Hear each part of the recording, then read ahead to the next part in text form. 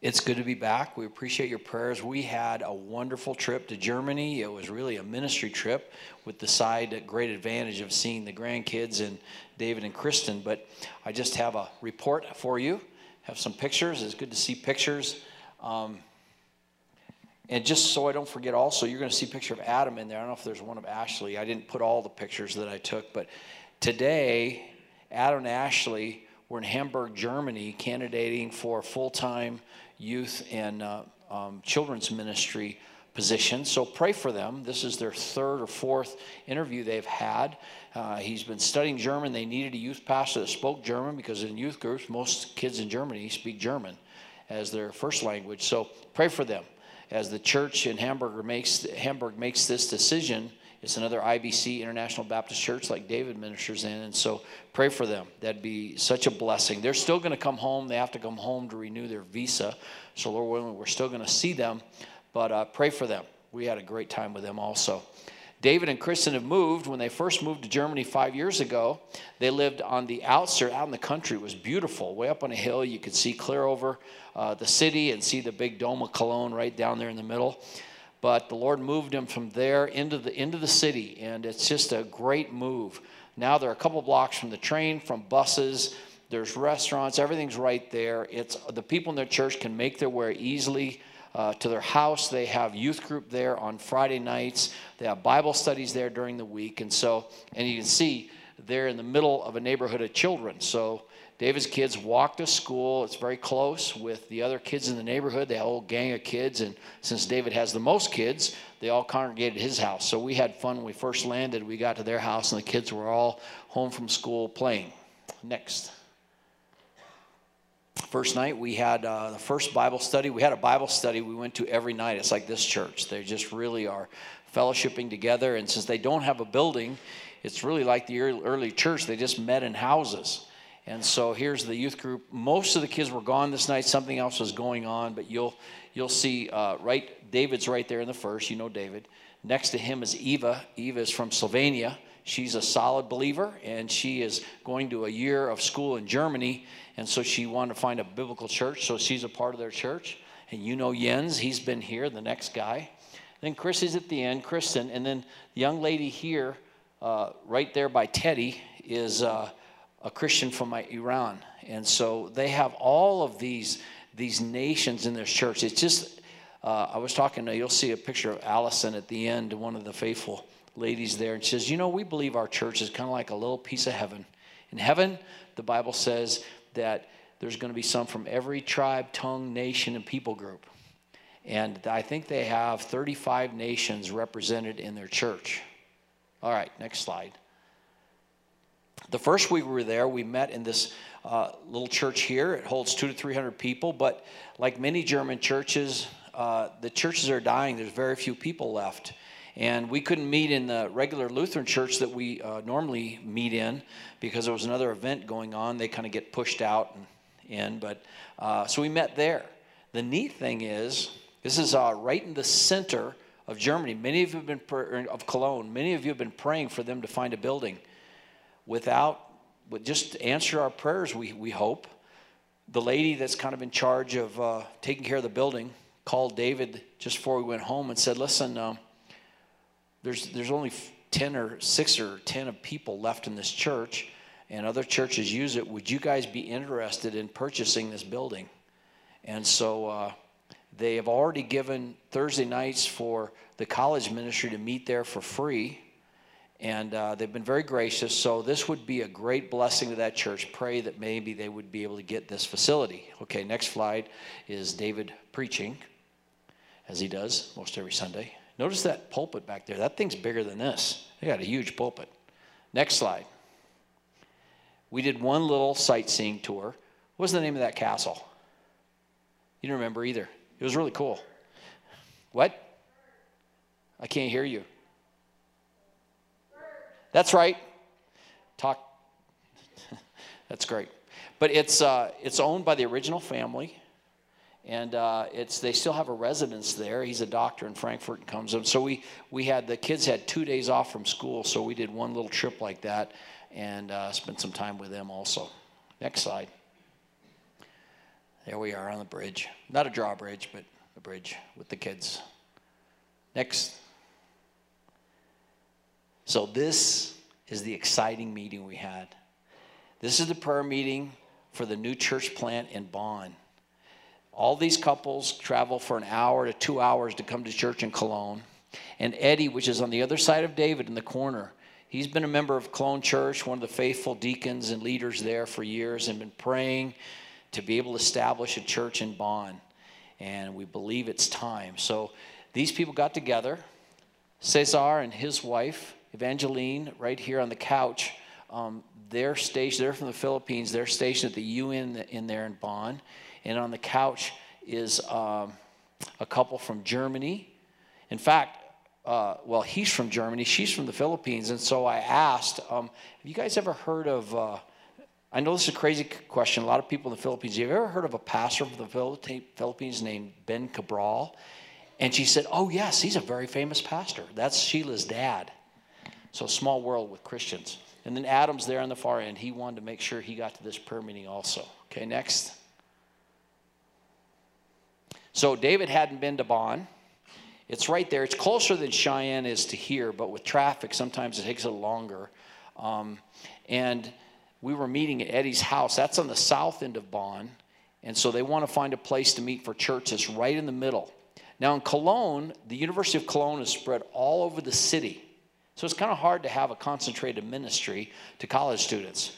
But here in Bonn, the university is right next to the city center. In fact, the university is right on the other side of that yellow building there. The fine-looking man in the statue, that's Ludwig van Beethoven. Bonn is his birthplace. And there's David and my youngest grandson.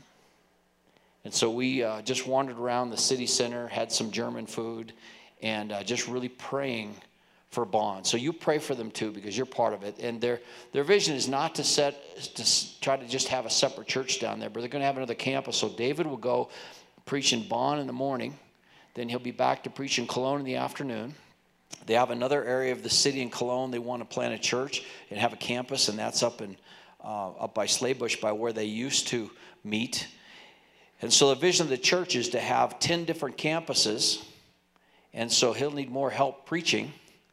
But then once a month, bring all of the churches together for communion and worship and fellowship. Next. So this is the youth group the last night. Now, when you think of Germans, the way I used to think of Germans, I thought of people that look like me. Because people are always speaking to me in German like I belong, right? And I don't speak much German. I say nein, I don't speak German. But these are all German kids for the most part. And it was a great Bible study. Most of these young people, except for the ones that were saved, like Eva's in this picture too, were not Christians a couple years ago. They've come to the Lord. Jens leads this Bible study. And so Dave can speak German, but he teaches in English. But they respond in German. And then Jens, he translates for us so we know what they said. So we have this great multicultural, multilanguage opportunity there in Germany that we're a part of. Next. So on Saturday, before we came home last Tuesday, we had a baptism at this fellow's house. Pontos is the guy in the blue jacket, and then that's Adam in the middle, and then Johnny, who's from Ireland. He's coming to visit here for the Bible conference.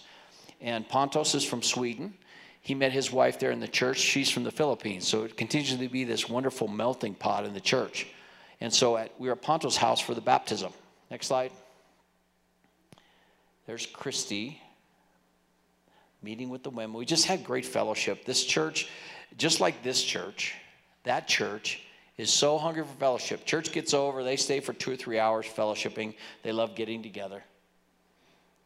These are those that were baptized, two of them giving their testimonies with David. And here's David. He's getting ready to baptize Marco. Now, the exciting thing about Marco is here is an adult German that came to know Jesus Christ. His wife is from Canada. They got married, and pretty soon, like a lot of marriages, Carl's going to teach today, they begin to have trouble. Well, one of the ladies in the church met his wife at the park. Their kids are playing. They got to know one another. She began to encourage her, eventually invited her to church. In his testimony, Marco said he was so glad that she finally had a church to go to. Now he could concentrate on his own things. And so he got invited to church, and then he got saved too. And so David had him share his testimony here and then also on Sunday morning to the church. So pray for Marco. Next slide. And the food in Germany is awesome. Now here, most of us try to stay away from bread. There, the bread is so good for you. Don't even put weight on. It's amazing bread. But this is definitely a German feast here, and I think Marco brought most of it. I think 4 or 5 of the dishes there are all fish from the North Sea. So being a good Swede, I pulled out a piece of pickled herring, and like most picnic things, you're kind of eating with plastic forks. Well, here, when you get pickled herring, it's all chopped into little pieces, for Christmas. You do that? No, you're not Swedes. Anyway, so I pulled a piece of fish out. It's a whole fillet. How are you going to get that down? Just like a cat. Anyway, next slide. This is Eddie. Eddie was so excited he couldn't hardly stand himself on Wednesday night. And so here on Sunday in the church service, this is the Lutheran church they normally meet in, he is sharing his heart, how God has answered his prayer, and they're going to start this church in Bonn. So David is helping lead worship to they have several teams, but somebody was sick, so he was leading music. And I always used to ask, and Jason doesn't give me many requests either, but for one of my favorite songs, I know it's simple, very childish, but Jesus Loves Me, the Blues. So in honor of being there, he sang Jesus Loves Me, the Blues just before the kids went to children's church. Next slide. And there's Johnny and his wife Rita. She's from Chile, he's from Ireland, and their little buddy Tomas and Maggie singing their hearts out. Johnny will be here for the Bible conference. And there's me. I'm preaching. So I didn't just lay around, guys, and take a vacation. I was actually working. It was a working vacation. Next. This is the last night after church, Sunday night. And this is Dean and Allison. Pray for Dean and Allison. They are such a wonderful couple. They've been in this church probably since it started, and they are beside themselves how much they love their pastor and what God is doing. Dean grew up in D. Martin Lloyd Jones Church in London. And so he comes from a very Reformed background. She grew up Pentecostal. And they are the most wonderful, loving family and great, great encouragement to David. So remember them as you pray. The fellow in the middle, that is CT. CT is from Malaysia. He came to Christ right about the time David moved to Germany, and he's part of the church, probably one of the elders, as they appoint elders, and he's in charge of the children's ministry. He's dating the girl on the end from Chile, and this is Ponto's wife from the Philippines, and their son has a good Swedish name, Lars. Next. Well, David had some business downtown. They're trying to get a bank account for the new ministry they're starting for helping churches plant churches and train. It's called the Aquila Initiative. So we had to get a bank account, so we went down there. And behind is the Dome of Cologne. And I tell folks, when you go there, you just have to go down and see this thing because it's so amazing. The train goes right in the center, right next to the dome, this huge cathedral. And I said, tell people it's like a Batman movie because you come outside and it's like this huge building. It's all black and it's coming right over the top of you. But it's amazing. It was built, over almost 1,000 years ago?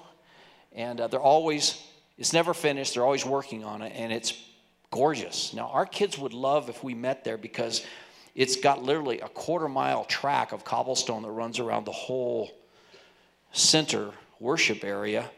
Although it's kind of a scary place because the whole thing's like a graveyard too, right? Sepulchers and all kinds of statues of dead people that are buried there.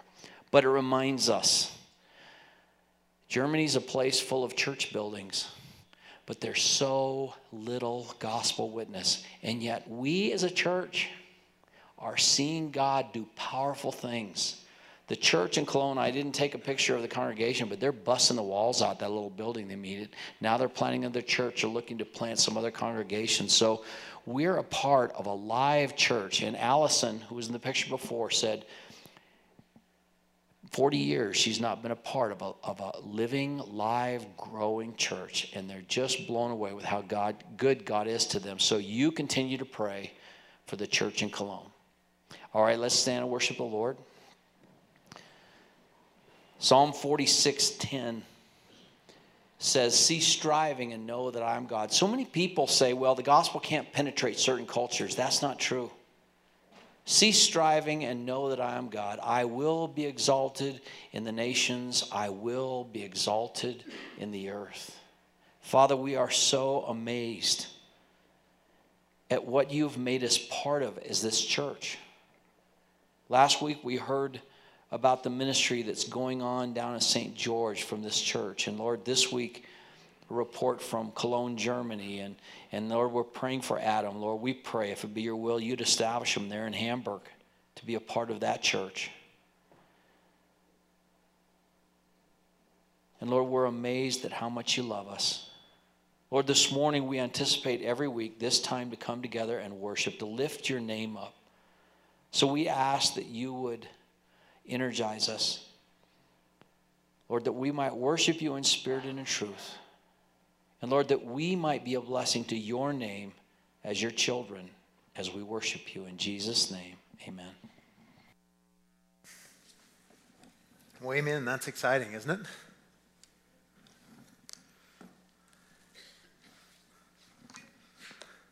No? I think it's pretty awesome, man. Let's see if I can get my... All right. If you'll turn in your Bibles to Titus chapter 2.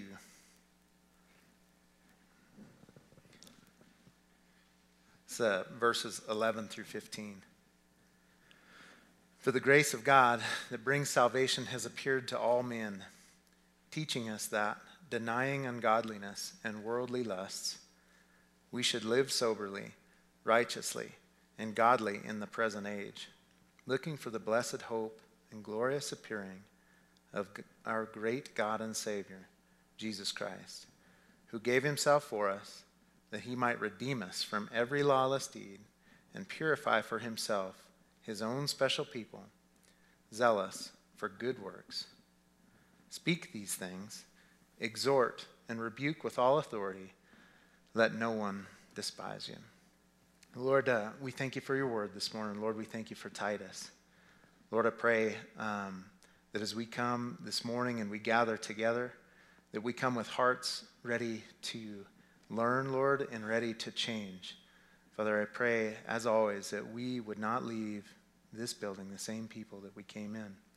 Lord, that you would convict us, that you would help us to change, you would grant us, Lord, repentance. We love you, Lord, we pray in Jesus' name. Amen. Well, last week, we introduced the letter addressed to Titus. We discovered that Titus was left in Crete to do two things. He was to set things in order, and he was to appoint elders. Within the epistles of the New Testament, the pastorals, that's 1st, 2nd Timothy, and Titus, were written at the end of Paul's life. They're clearly written as an instruction to us as those people who will go forward in the church outside of the apostolic era. So they become very important to us as we look at church structure, at church ecclesiology, if you like big church terms. I guess I don't really like them, to be honest with you. But church government, how was it that God had planned on, after the apostles were there, how was it that he planned on the church moving forward with the apostles being gone? We also came to the understanding that the Cretans were a culture known as liars, evil beasts, and lazy gluttons.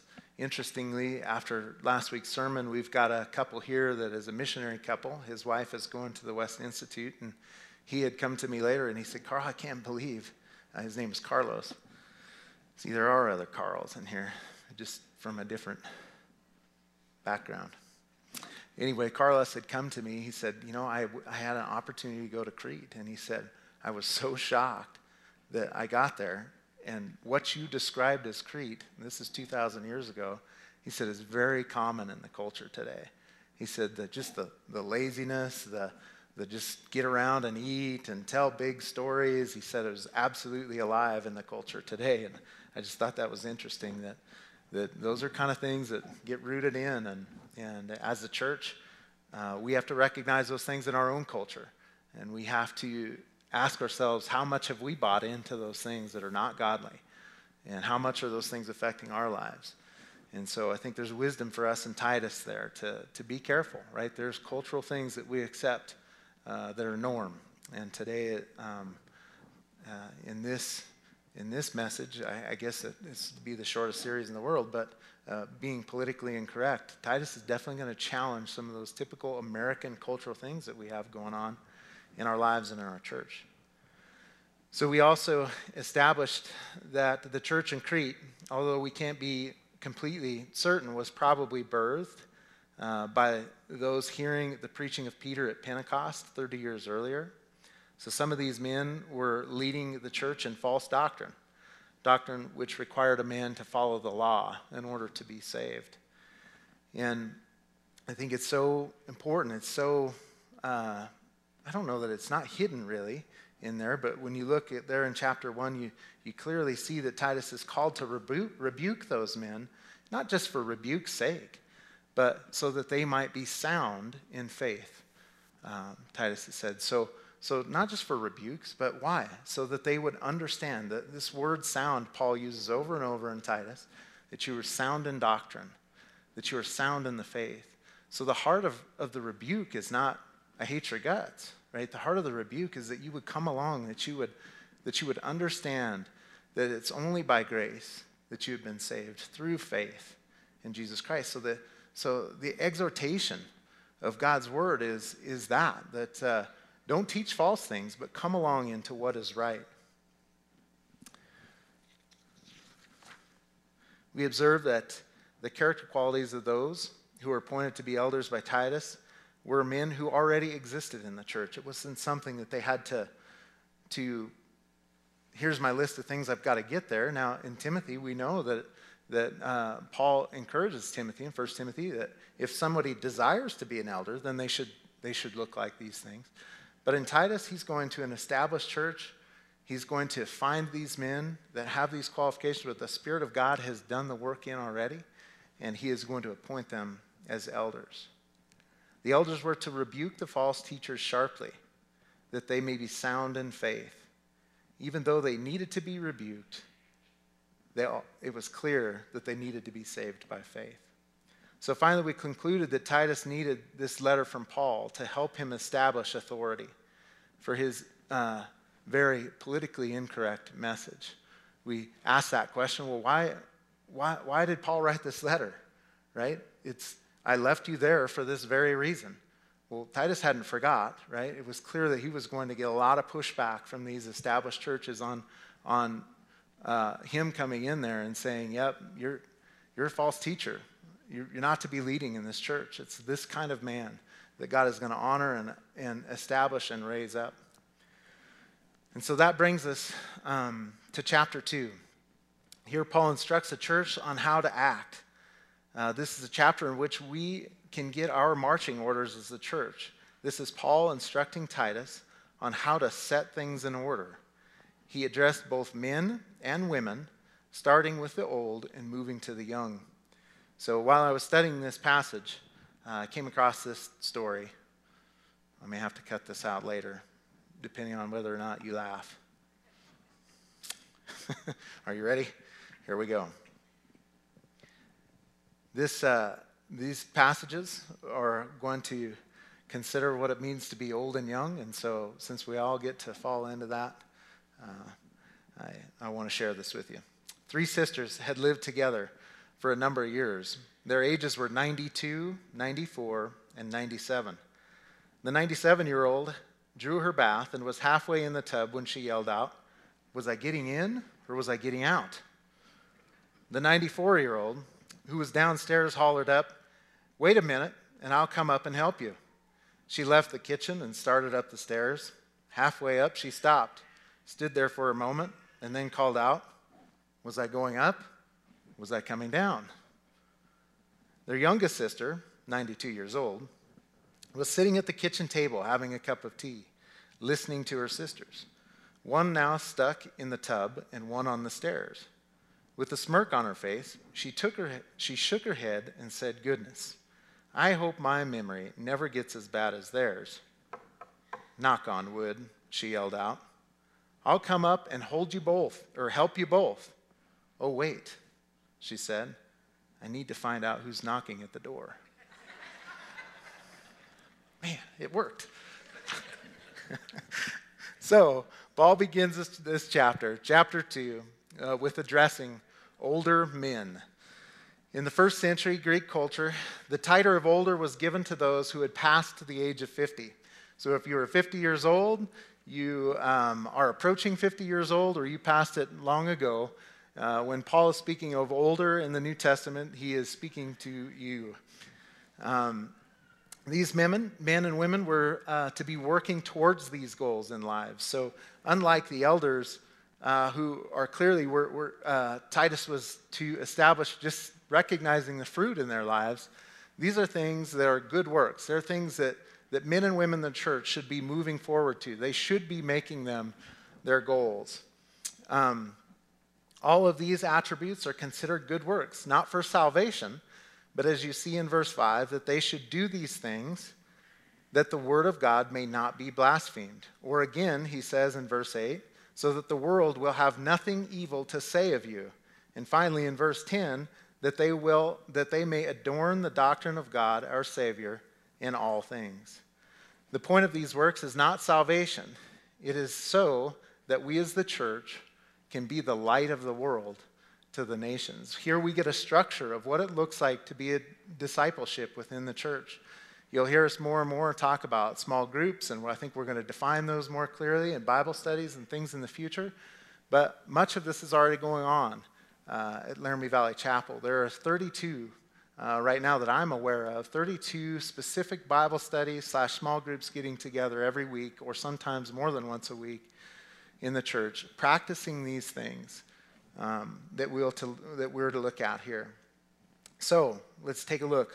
Older men. Nobody gets away from this. So then the older men are to be sober-minded, reverent, or sometimes translated dignified. The older men are to be temperate. That's to say that we're not hot-headed, or not, I don't get to say we. You're not hot-headed. I'm not there yet, men. Not being led to and fro by every passing thought or temptation. Sometimes in our lives, I know that I work hard as I walk with the Lord to not be built up by people's opinions by me, nor tear down. It's difficult to do sometimes, but the idea is that I want my identity to come from Christ, and it's clear that older men should be at this point. They should be moving towards this point in their life where they're sober-minded when they think about things, that it's just like, oh, that's another passing thing, or a temptation for that matter. They're clearly men who recognize the temptation. They're not going to ignore it, but they recognize it as such and will continue to move on living and loving God. They're to be sound in faith. That's literally, as Paul is bringing that theme all the way through this letter, that this is the doctrine of faith, our salvation by grace through faith. They're to be sound in what it looks like. What are the doctrines of grace? Do you understand them well as older men? They're to be sound in love. This word love is going to be very opposite of the word love used for the older women and teaching of the younger women specifically. This word is agape, which clearly speaks of a disciplined love that is not self-willed or affected by others' poor choices. A consistent, forgiving love, which puts others first and that which the world does not understand. I think for all of us, agape is one of the most difficult things that we can do, and that's to love somebody in such a way that they don't deserve. And I think men specifically, and especially in the Western culture, tend to think we have the right to bow up, to be angry, to hold our grudges, and we do not. That's something that an older man is supposed to be well versed in, is choosing to love in a way that Christ loved him. He is to be sound in patience. Patience is evident of a person's faith in God's sovereignty and his providence in their life. Often if I'm impatient, I get angry. Why do I get angry? Because I've lost whatever perceived control that I think that I had. In other words, what am I saying? I don't believe God's in control. I don't believe that he's providentially working all things together for good for those who love him. In verse 3, Paul doesn't leave the older women out. He says this, likewise, or in other words, just like the men, be dignified. He adds, not slanderers or malicious gossips, some translations have. Not given to much wine. This fits well with being dignified. I've never seen a dignified drunk. Oppositely, Paul tells the older women to be teachers of good things. This, of course, tells us that the older women of the church should be looking for younger women in the church to teach. So here's my question. If you are an older woman, are you actively seeking these qualities in your life? Secondly, if you share the qualities that Titus has listed, or that Paul has listed out here to Titus, are you seeking younger women to pass them on to? Transversely, if you're a younger woman in here, are you open to an older woman speaking into your life? Are you making time to make it to a Bible study? Are you broken? Are you hurt? Maybe you're broken and hurt and you don't know you are.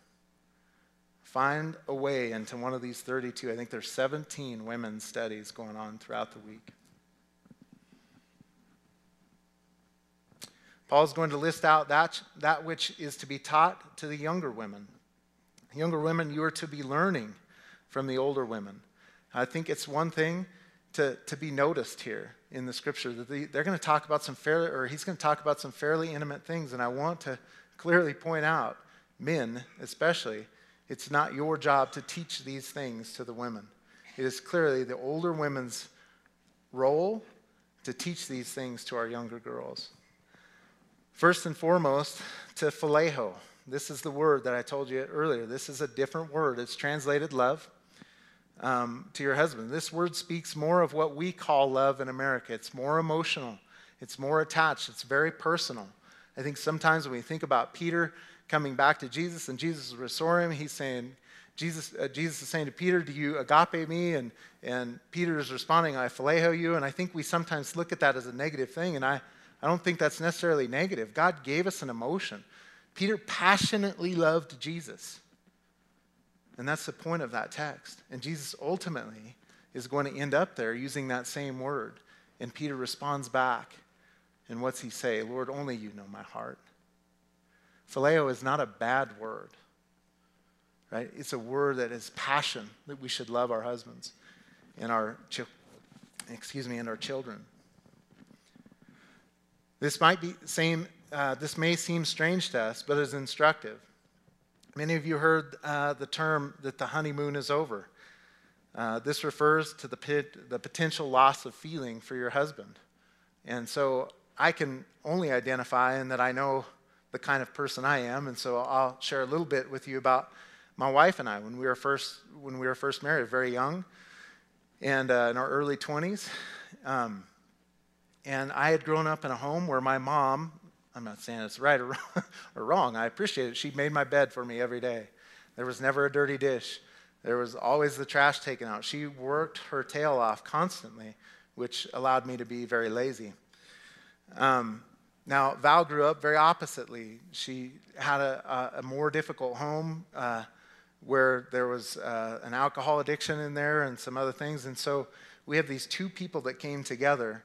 And although we were passionate about each other early and loving to get to know one another, it didn't take very long of coming into the same home, and all of a sudden we realized that we're coming from two completely different worlds. And this was what we thought was, I think of often marriage as kind of like at first you're two puppy dogs running along the railroad track, and you're coming to the light at the end of the tunnel is marriage. And then when you get married, you realize it's the train coming the other way, right? That things wreck and stuff goes everywhere, and you got to kind of start picking it up.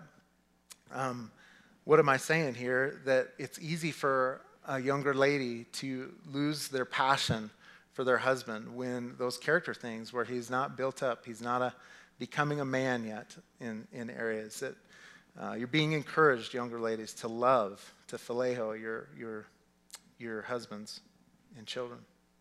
Secondly, younger women are to learn to love their children. Although this is strange to us, and the culture of arranged marriages, of which would have been very, very common in the Crete time in first century, and is throughout the world today. A wife may have to literally learn to love her husband and her children. It has been reported that in America, the two most vulnerable times for divorce are in the first 7 years and after 20. The first 7, just because it's rocky and you got to die to yourself or it's not going to work. And the after 20 is clearly because wives and husbands love their children more than they loved each other. So church, let me encourage you. Focus on these things. Love your husbands first, wives, and your children second. Make time to make that relationship an important thing. Also, younger women are to be learning from their elder ladies to be discreet, also translated sensible and sober-minded, and to be chaste, also translated to be pure. One commentator notes that women coming into the church from the Cretan world would have celebrated the freedom to flaunt through sexual expression and wardrobe. Prostitution and everything else imaginable was not only legal but normal. Young women coming into the church would need instruction from older women simply because they had never benefited from the modest mothers who modeled pure and chaste behavior. This is why Paul openly challenged the women about their appearance in his letter to Timothy. In 1 Timothy 2:9, it says, "Likewise, I want women to adorn themselves with proper clothing, modesty, and discreetly." I recently read an article on the subject of modesty. The author had done some research which revealed that large numbers of today's middle school girls are wearing clothing that would have passed for that which was being worn in the prostitution districts in the 1980s. Parents, carefully consider what your children are wearing. The Cretan culture is sneaking into the back door. Well, in case this text hasn't cut you to the bone yet, Titus is also commanded to teach that our young women are to be discreet and chaste, but they are also to be homemakers, good, and obedient to their own husbands. Titus has clearly been sent here with a message that is politically incorrect. Well, the young men are not left out. In verse 6, it says, "Likewise, exhort the young men to be sober-minded." If you're paying attention, you will have noticed that each demographic so far has been encouraged to be sober-minded. This is a common thing through each one of the four people groups addressed here. This idea of being sober-minded. Well, there is probably no bigger group of people than the young men that need to hear that more. A sober-mindedness has left our culture within our young men. So the other night I had an opportunity to get together with the young men here at youth group, and I was impressed. We got together in a small group. They were very well spoken. We had a great conversation about what it means to be saved by grace through faith and whether they could identify what the gospel was in their lives, and it's helping me to get to know who they are since I'm kind of new in their lives. And I thought, man, these kids are really pretty cool.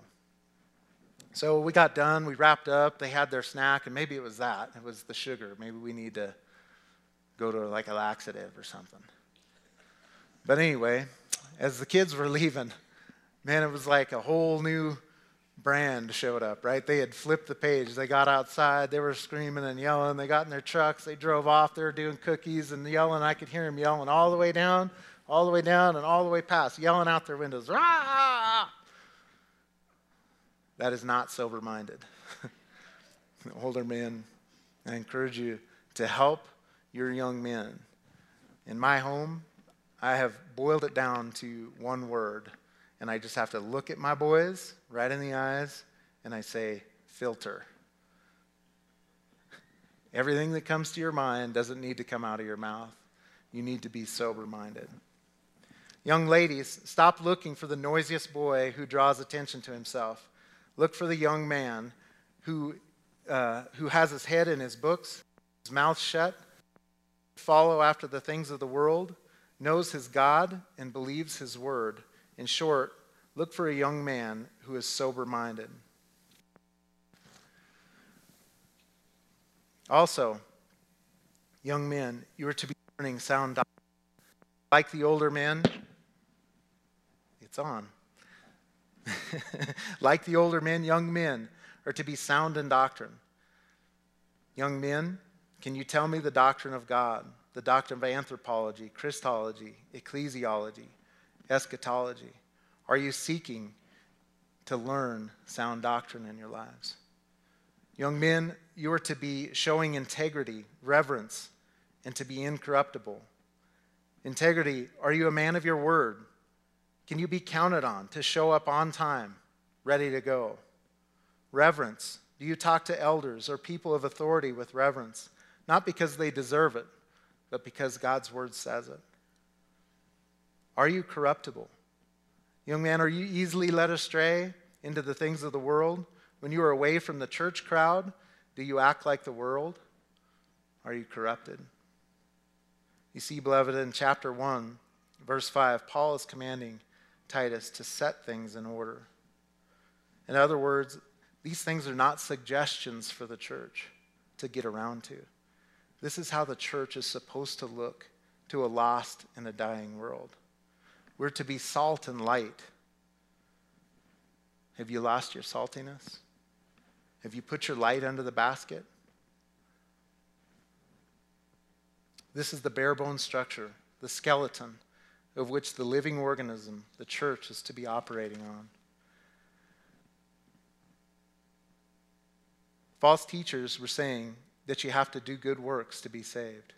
But Titus was to proclaim to a group of unrelated people that the church was to come together as a family, to lean on one another, to do good works, that the world might see a people reflecting God on this earth. 6 times Titus is commanded to teach the people to have good works. The question is why? Verse 11 through 14 answers that. For the grace of God that brings salvation has appeared to all men, teaching us that denying ungodliness and worldly lusts, we should live soberly, righteously, and godly in this present age, looking for the blessed hope and glorious appearing of our great God and Savior, Jesus Christ, who gave himself for us, that he might redeem us from every lawless deed and purify for himself his own special people, zealous for good works. What I don't want to communicate this morning is that we just go about this list doing this dry thing. What I want you to understand is that the church is called out from all kinds of peoples and all kinds of groups. This is a structure. I think I used this last week. It's, what would a body be without its bone structure? Right? We would be this goopy goo just sliding off. We would have nothing to operate on. What I want you to understand is the joy of being in discipleship, the joy of letting an older man speaking into your life if you're a younger man. I, not too long ago, got a Facebook request for a friend from a young kid that was in my youth group years and years ago. And I hadn't thought of him. As a matter of fact, when I saw his name came across, it was Jacob. I can't remember his last name right now. But anyway, I went ahead and accepted that request. And he went on to write me this long message about how I was, although he had grown up in a godly home, that I was the only other man in his life that encouraged him and exhorted him to know and love Jesus. And that brought such joy. I literally sat on my bed and just wept. I just thought, man, what God does. And I can tell you, at that point in my walk, I wasn't but a year in to knowing Christ. And I'm a youth pastor. Shouldn't have been. I didn't know a thing, But what I did know is that I could love that young man, and I could encourage that young man. And that years later, after he's been married and he's got a couple kids, that he would look back and he would be encouraged. And there is such joy in just serving the Lord. right? We could look at these as some list of things to do. I don't think we want to do that.